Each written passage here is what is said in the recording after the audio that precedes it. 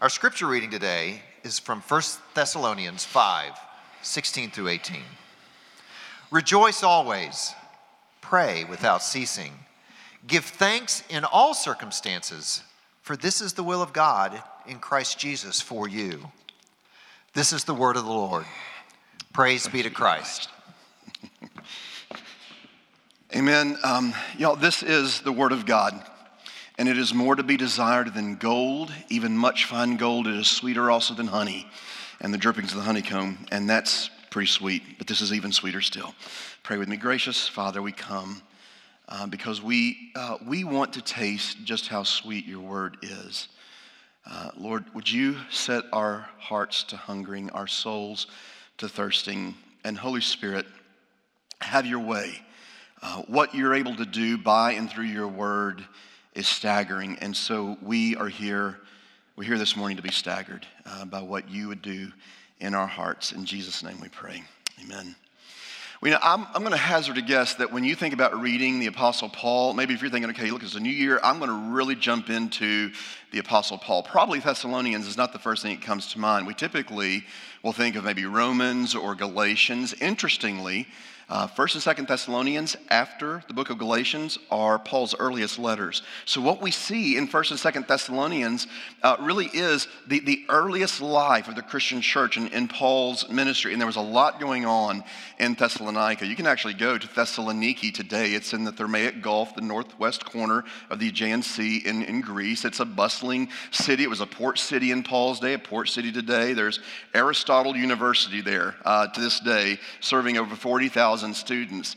In Paul's day, he had established a church in Thessalonica, but the opponents of the gospel ran him out of town.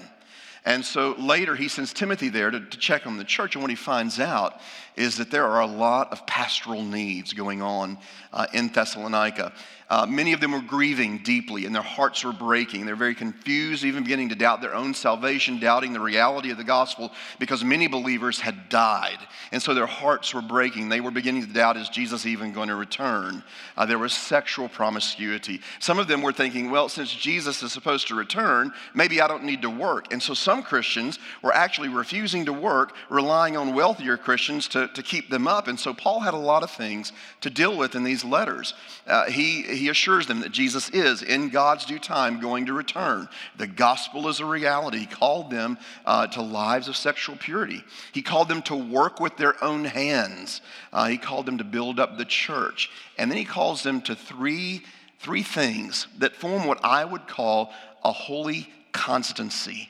Three things among which there is a symbiotic relationship, kind of a symbiotic fueling one of the other, and that's what he's calling us to today.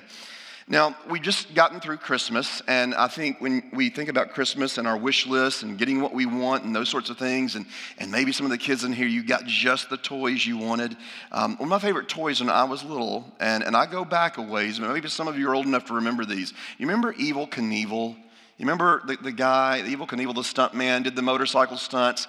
I had an Evel Knievel motorcycle, and you could set the motorcycle in and crank this thing up, and when you got it really, really going fast and you stopped, it would take off and jump. I was obsessed with Evel Knievel. I had an Evel Knievel Halloween costume that I wore even if it wasn't Halloween. You just see me around, I'd be Evel Knievel. I had my mask on and everything. And then the other thing that drove my poor mama crazy was that I jumped ramps all the time in our neighborhood. And I had ramp building materials stored all around the woods around our house, concrete cinder blocks with big boards of plywood so that I could make ramps and jump them. It's a wonder I am in one piece standing before you today.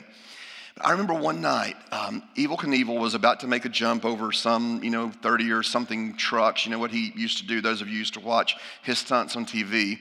My mama and daddy were out on a date. My grandmother lived with us. Now, my daddy was older when I was born, and so I really only knew my grandmother in her late 70s through her early 90s. And so she was elderly when I knew her, but she lived with us. In fact, my dad had built an apartment onto our house so that she could have her own kitchen and bathroom and kind of one room, living room, bedroom combo. And so this night, Evel Knievel was about to make a jump.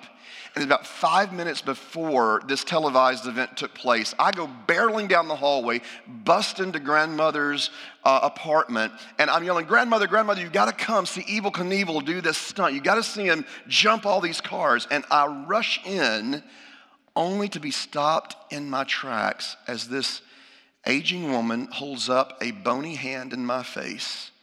She's kneeling before her dresser drawer, and she's praying. And there was this sort of stunned silence that fell over me. I knew at that moment something even more incredible than what Evel Knievel was about to do was taking place in front of me. Even at 7 or 8 years of age, I knew that I was standing in the presence of the holy.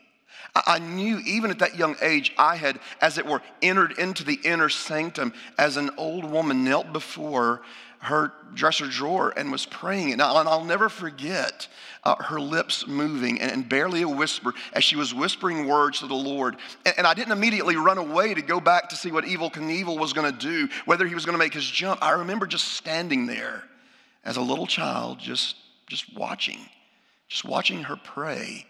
It just drew me in.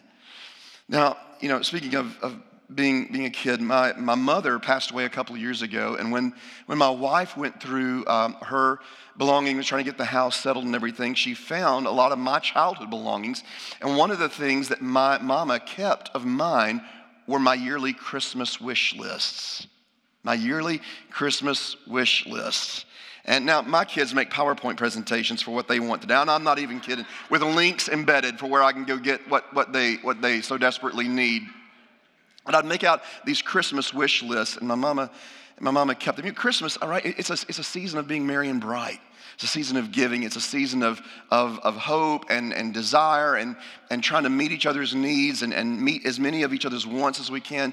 It's a season of merry and bright sometimes, but not for all of us. I mean, for some of us, this time of year is especially hard, not simply because we didn't get something we wanted on our wish list. Hearts get heavy. Sadness takes over. Our eyes hold back a damn burst of tears. We don't even know why. Hearts are broken. Relational loss, broken dreams, broken relationships. Maybe for you, it's just the prospect of tonight and tomorrow, a new year rolling around, and you feel that pressure of making a new set of resolutions that you know you're going to bat 1,000 on for about a week and 3 days, and then it just peters out, and that brings its own pressure. So we've come to ask a question, specifically a question about prayer, and even more specifically, what does it mean not just to pray, but to pray without ceasing? And again, to get at the answer to this question, we have to look at more than what Paul says about prayer, but to look at all 3 of the commands that he gives there. Because again, these 3 commands call us to a holy constancy, and these 3 commands symbiotically fuel and enliven each of the other 2. Rejoice always, pray ceaselessly, and give thanks in all circumstances. Rejoice always. What makes joy hard for you? What makes, right as you sit there right now, what makes the prospect of joy hard for you? Probably for a lot of us, what makes joy hard is simply not knowing what joy is, right? Not knowing what joy is. Most of us settle for what I would call a joy of contingency, meaning this. If I feel like I have control of things, if my situation is working out well, if I get everything on my wish list, if I have what Francis Schaeffer would call an ample supply of personal peace and affluence, everything that I think ought to be mine, then I will assume I ought to figure out what it means to feel joyful. The joy of contingency. Joy, it's a word that we use as Christians, but it's not easily defined. Joy sustains when happiness eludes us. Joy makes happiness more than a fleeting feeling. Joy is kind of like the word precious. It's hard to define without using the word itself. Joy is kind of like the word precious. It just sort of means what it sounds like it means. In Scripture, in both the Old and the New Testament, the idea of joy is glad pleasure, not always determined by your circumstance. One biblical scholar put it this way: biblical joy is a dancing heart, a heart that's able to dance even when the music is in a minor key.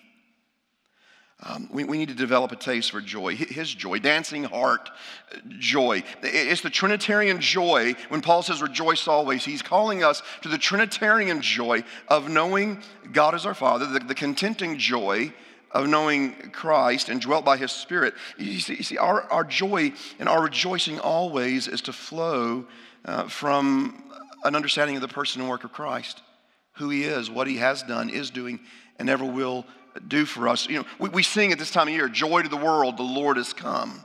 You know, at Easter, we're going to sing raise your joys and triumphs high, because Easter guarantees us that we will see him again and our joy will never be taken away, as we read in John 16:22. But the reality is, if you're like me, too often we settle for a joy of contingency.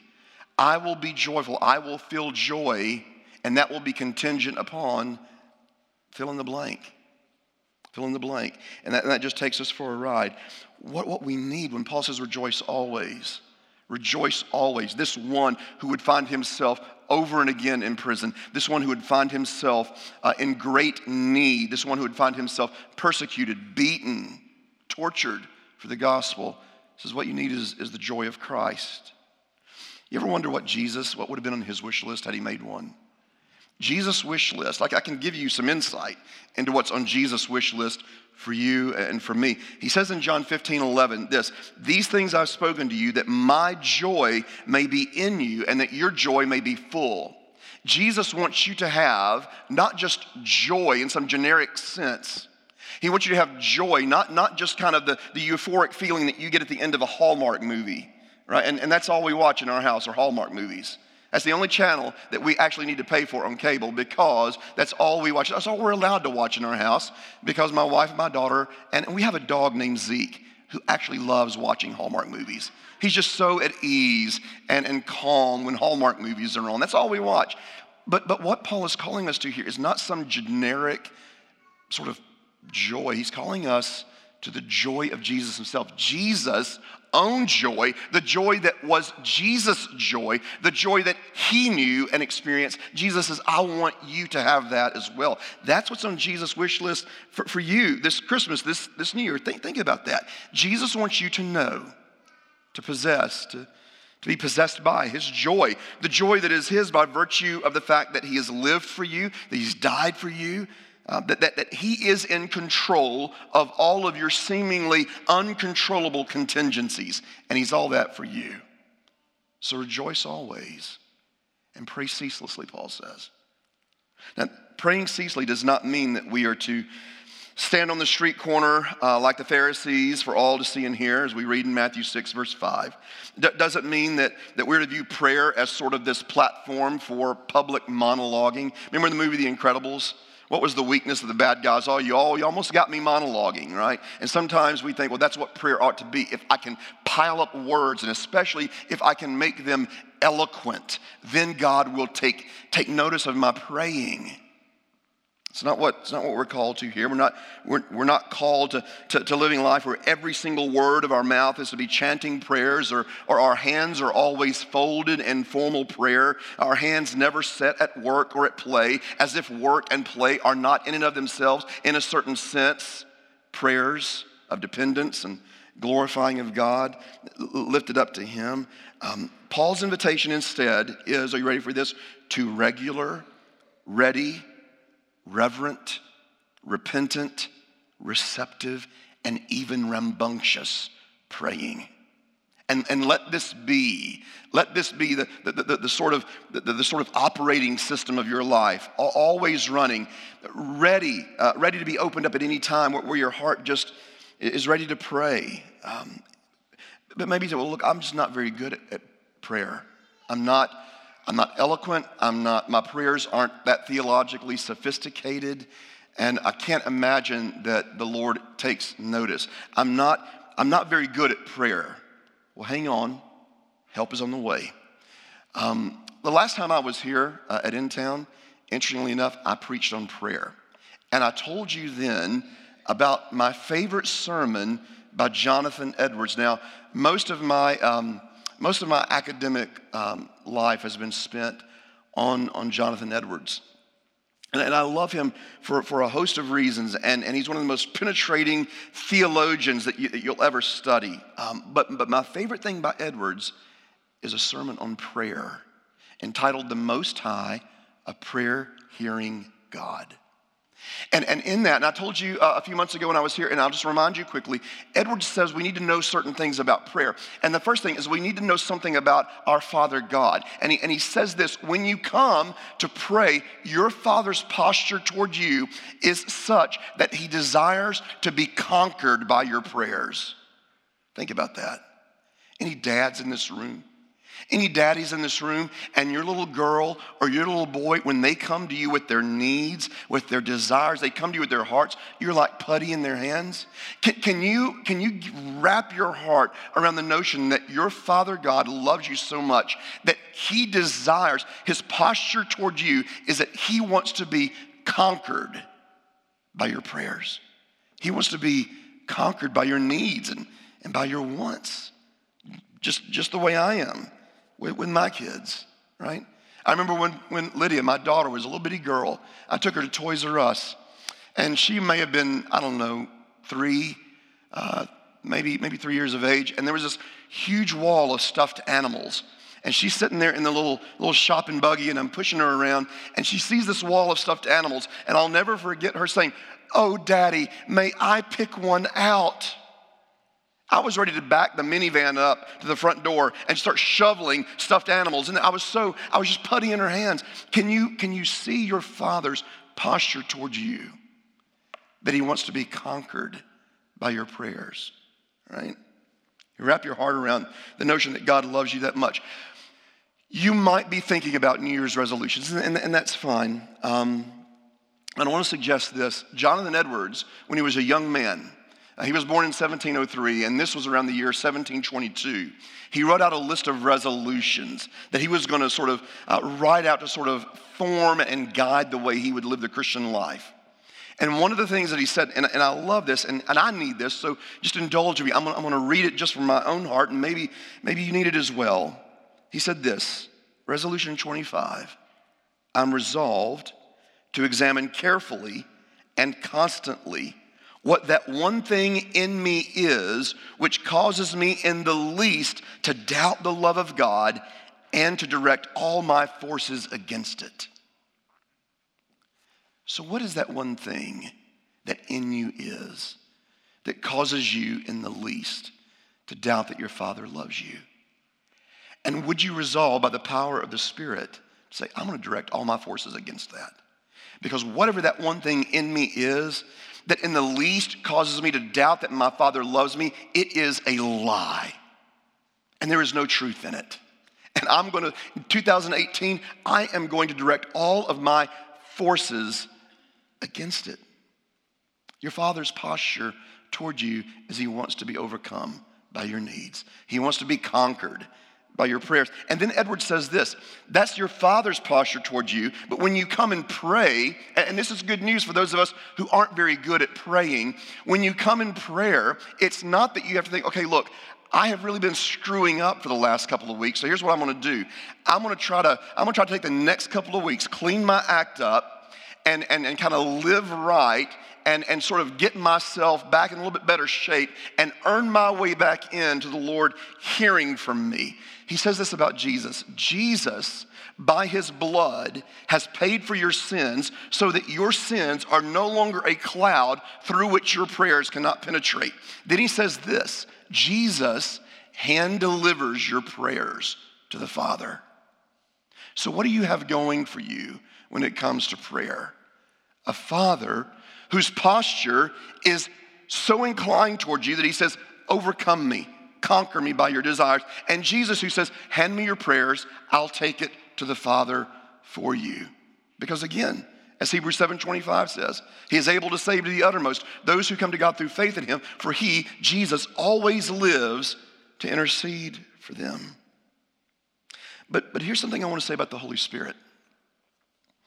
When it comes to praying, and especially for those of us who maybe we don't feel like we're very good at at prayer. And I just want to warn you, we're going to go into the deep end here for a second. And hopefully all of the eggnog sleepies have worn off and you're ready to go, because we're about to go. I love Paul's words. I love Paul's words in Romans chapter 8. Romans 8, it's like a little Bible within the Bible. If you want to know what the Bible is about, it's almost as if Romans 8 is like the dust jacket blurb to the Bible. It's like a little Bible within the Bible. And in Romans chapter 8, I love what Paul says to encourage us about prayer. And you can turn there, verses 26 to 28.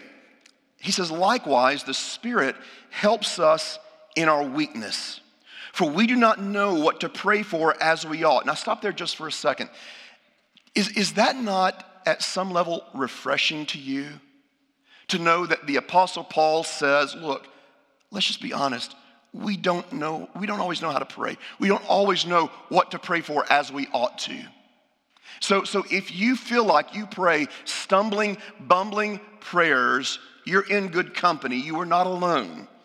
We don't always know what to pray for as we ought, but the Spirit himself intercedes for us with groanings too deep for words. And he who searches hearts knows what is the mind of the Spirit, because the Spirit intercedes for the saints according to the will of God. And this is not a scenario in which the Holy Spirit comes to you and says, look, you really stink at praying. You're really bad at praying, so you need to just sit back, be quiet, and I'll take it from here and see if I can bail your clumsy prayer out of the ditch here. No, the Holy Spirit is the one of whom we read in John's gospel here. He is the Parakletos in John 14, the one who comes alongside of us, the helper, the come alongsider, if I can say it that way. The Holy Spirit interceding for us is not him saying, look, you're no good at praying, sit back, be quiet, I'll take it from here. It's not like I was with Lydia on Christmas night. We got her some recording software and a really nice recording mic and a little interface, and she wanted me to help her get it set up, but it was late and I was tired, so I just set it all up, and then when I got it set up and turned it on, I started getting into it, and I started messing around with it, right? And the next day, she said to me, rather tactfully, she said, Daddy, last night, I watched you hook things up and work the software and my interface and the mic, but I want you to teach me. Let me get my hands on it so I can learn how to do it. You see, verse 27 tells us that that's what the Holy Spirit does. He doesn't come and say, you don't know how to pray, sit back, be quiet, don't worry about praying, I'll just intercede for you, I got you. No, he says, look, come along with me. I'm gonna come alongside of you. I'm gonna teach you. I'm gonna pray with you and for you. C.S. Lewis was once asked by the great Welsh preacher David Martin Lloyd-Jones when he was going to write another book. And Lewis replied, when I have learned more about prayer. In fact, one of the only surviving audio reels of C.S. Lewis' spoken voice is from the series of World War II broadcasts that he did, which later became Mere Christianity. But those reels were recycled and reused, and so virtually all of them are lost except for one. You can go on YouTube and you can hear it. And it's the one where he is going to talk about, he's giving an address on the difficulty of prayer, he says. Prayer, like that. His last book, published posthumously, was a book entitled Letters to Malcolm, Chiefly on Prayer, in which he's writing to his imaginary friend Malcolm about struggles with the prayer life. And he's very transparent about his own struggles with prayer. And like everything I read in C.S. Lewis, the theologian in me at times wants to say, dear Jack, I think you probably could have tweaked or nuanced this statement this way, and it would have been a little more theologically accurate. But the weary traveler in me, which is never very far from the theologian in me, always finds myself when I come to Lewis, much like Jill in the silver chair before Aslan at the stream, with her lips still wet from drinking the most wonderful water she'd ever tasted. And when we come to Letters to Malcolm, Chiefly on Prayer, in letter 21, he admits that we find prayer irksome. And he says this, let's just admit it. We find it irksome, and we find relief, actually, when we've said our amen and the prayer is over. Whew, glad that's done. And then he asked a question that I would hazard a guess every one of us in this room have wondered before. In prayer, is it just what he calls a soliloquy? It's just me talking to myself. You ever felt that way about prayer? You're praying as sincerely as you know how, but then that question creeps in, am I just talking to myself at the end of the day? And Lewis says there is actually a soliloquy going on. It's a divine soliloquy. He says, in effect, this: God participates with us in our prayers to him. He speaks through us to himself. It's as if the Father is saying, my Holy Spirit knows what's up.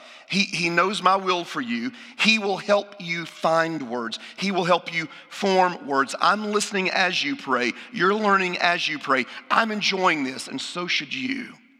Now, is there mystery here? Is there mystery?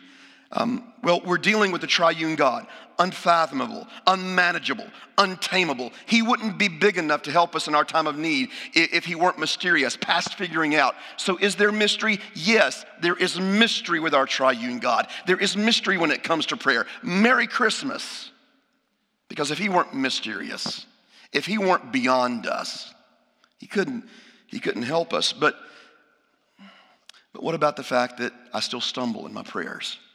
And my prayers just seem a mess at times. There's an old Puritan named Thomas Brooks who said, the Holy Spirit can pick sense out of a confused prayer. The Holy Spirit can pick sense out of a confused prayer. And that's good news because I pray a fair amount of stumbling, bumbling prayers. Can I make a theologically nerdy observation? And maybe you're thinking, David, you've been theologically nerdy the very minute you stepped into the pulpit. Fair enough. But I'm going to make a theologically nerdy statement. Prayer is such Trinitarian engagement. It involves theology proper, who our Father God is. It involves what we call soteriology, which is a theological word for salvation. What Jesus has done in his priestly work and his atoning work on our behalf to save us, to redeem us, is the very thing that opens the way into the Holy of Holies. It is pneumatological, which is the doctrine of the Holy Spirit. The Holy Spirit aiding us and interceding with us and for us. When we pray, we are engaging and being engaged by Father, Son, and Holy Spirit. So we are to rejoice always, to pray readily, reverently, repentantly, receptively, rambunctiously. We're to give thanks in all circumstances. And let's admit it, this just sounds crazy to many of us. Give thanks in all circumstances may even make us angry when we think about how raw and how hard some of our circumstances are. When he says give thanks in all circumstances, this is not denial that leads to some sort of Pollyanna. This is discipleship that fits us for heaven. Paul says in Romans chapter 8, verses 28 to 30, for we know that in all things God works for the good of those who love him, who are called according to his purpose. You see, when Paul says all things work for good, he's not saying that God can take lemons and make lemonade. He says all things work together for our good, the bad, and the ugly. All things work together for our good precisely because of the purpose to which we've been called, which purpose we read about in verse 29. For those whom he foreknew, he predestined to be conformed to the image of his Son, that he might be the firstborn among many brothers. In other words, the purpose to which you and I have been called is conformity to Christ. And so the happy times that make our hearts glad conform us to Christ. And the times of great suffering are so pregnant with meaning because they conform us to the suffering servant himself, Jesus Christ. And then Paul says in verse 30, for those whom he predestined, he called. Those whom he called, he justified. Those whom he justified, he glorified. In other words, God's going to finish what he starts. J.C. Ryle says this. J.C. Ryle, a great bishop of Liverpool. I know some of you think that there's someone or some group else that was the greatest thing to come out of Liverpool. As great as the Beatles are, I would suggest that J.C. Ryle is even better. J.C. Ryle said this. He said, nothing whatever, whether great or small, can happen to a believer without God's ordering and permission. There is no such thing as chance. luck, or accident in the Christian's journey through this world. All is arranged and appointed by God, and all things are working together for the believer's good. Understand this: when suffering comes into your life, you have not met a stroke of bad luck. Luck does not exist. Jesus does. And there's all the difference in the world.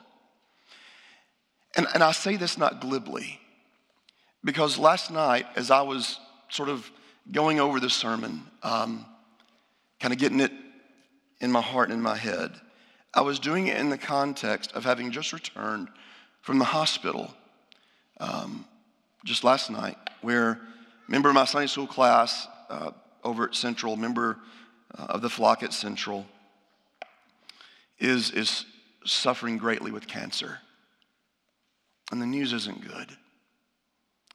And this humble woman and her husband, they've had such a wearying journey through this.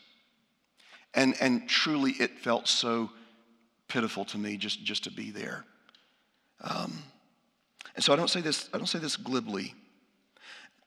Tim Keller wrote a book called Walking with God Through Suffering. It's fantastic. You ought to read it. He says this: no matter what precautions we take, no matter how well we have put together a good life, no matter how hard we have worked to be healthy, wealthy, comfortable with friends and family, and successful with our career, something will inevitably ruin it. He goes on to say, in the secular view, suffering is never seen as a meaningful part of life, but only as an interruption. While other worldviews lead us to sit in the midst of life's joys, foreseeing the coming sorrows, Christianity empowers its people to sit in the midst of this world's sorrows, tasting the coming joy. That's why Paul says in 2 Corinthians 2:9, eye has not seen, ear has not heard, nor has it entered into the imagination of the hearts of men the things that God has for those who love him. In the words of Bachman Turner Overdrive back in the 70s, you ain't seen nothing yet. That's the hope of the Christian gospel. And there's an invitation to us to willingly let our triune God, Father, Son, and Holy Spirit, draw us to such a place of intimacy and prayer where there is willing, grateful, thankful surrender. Could it ever be more beautifully expressed than poet John Donne, lived from 1572 to 1631, who before becoming a minister at the age of 43 was, it is reported, a notorious ladies' man, a playgoer, and a writer of sensual poetry, who would write with that same passion, only now purified. And I love this. Maybe this could be our prayer as we move into the new year. Batter my heart, tri-personed God. What a beautiful way to start a prayer. Batter, subdue, batter, beat my heart down, batter my heart, tri-personed God, for you as yet but knock, breathe, shine, and seek to mend, that I may rise and stand, or throw me and bend, your force to break, blow, burn, and make me new. I, like a usurped town to another due, labor to admit you, but owe to no end. Reason, your viceroy in me, should defend, but is captive and proves weak or untrue. Yet dearly I love you, and would be loved fain, but I'm betrothed to your enemy. Divorce me, untie, or break that knot again. Take me to you, imprison me, for I, except you enthrall me, never shall be free, nor ever chaste, except you, Lord, ravish me. Paul's invitation is to be ravished. Are you ready to trust Jesus this new year? To seek him diligently, delightedly in prayer? And let's make our way to the table of grace, because when we come to the table of grace, what we see here is Jesus' own eternal rejoicing over you.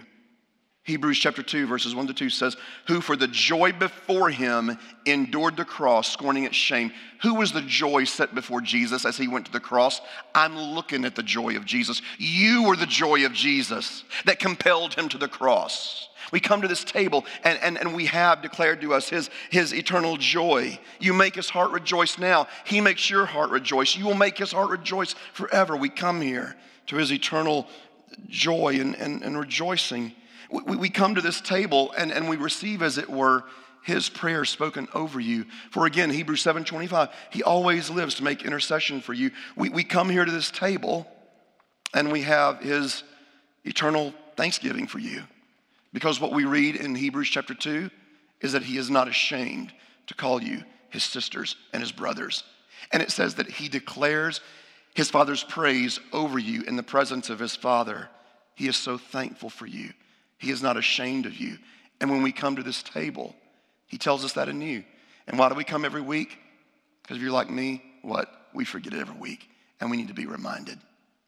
We come to the table, those of us who have been baptized into the Church of Jesus Christ and are members of a local Bible-believing, Bible-teaching church, because we know we so desperately need Jesus. Now, if you're here and you would say, I don't know that I would identify as a Christian, I don't know that I would call myself a follower of Jesus. Maybe you're just exploring the truth claims of Christianity for the first time. It's great. It's a great place to do that. It's a great time of year to do that. We're glad you're here. Rather than coming and taking of the bread and the wine, you could remain in your seat and just consider the things that you're seeing. Reach out to someone around you and ask, what does it mean to be a follower of Christ? Maybe you'd want to just come and observe other Christians being hungry and thirsty for the Lord Jesus. I'm going to encourage you, if you would you stand?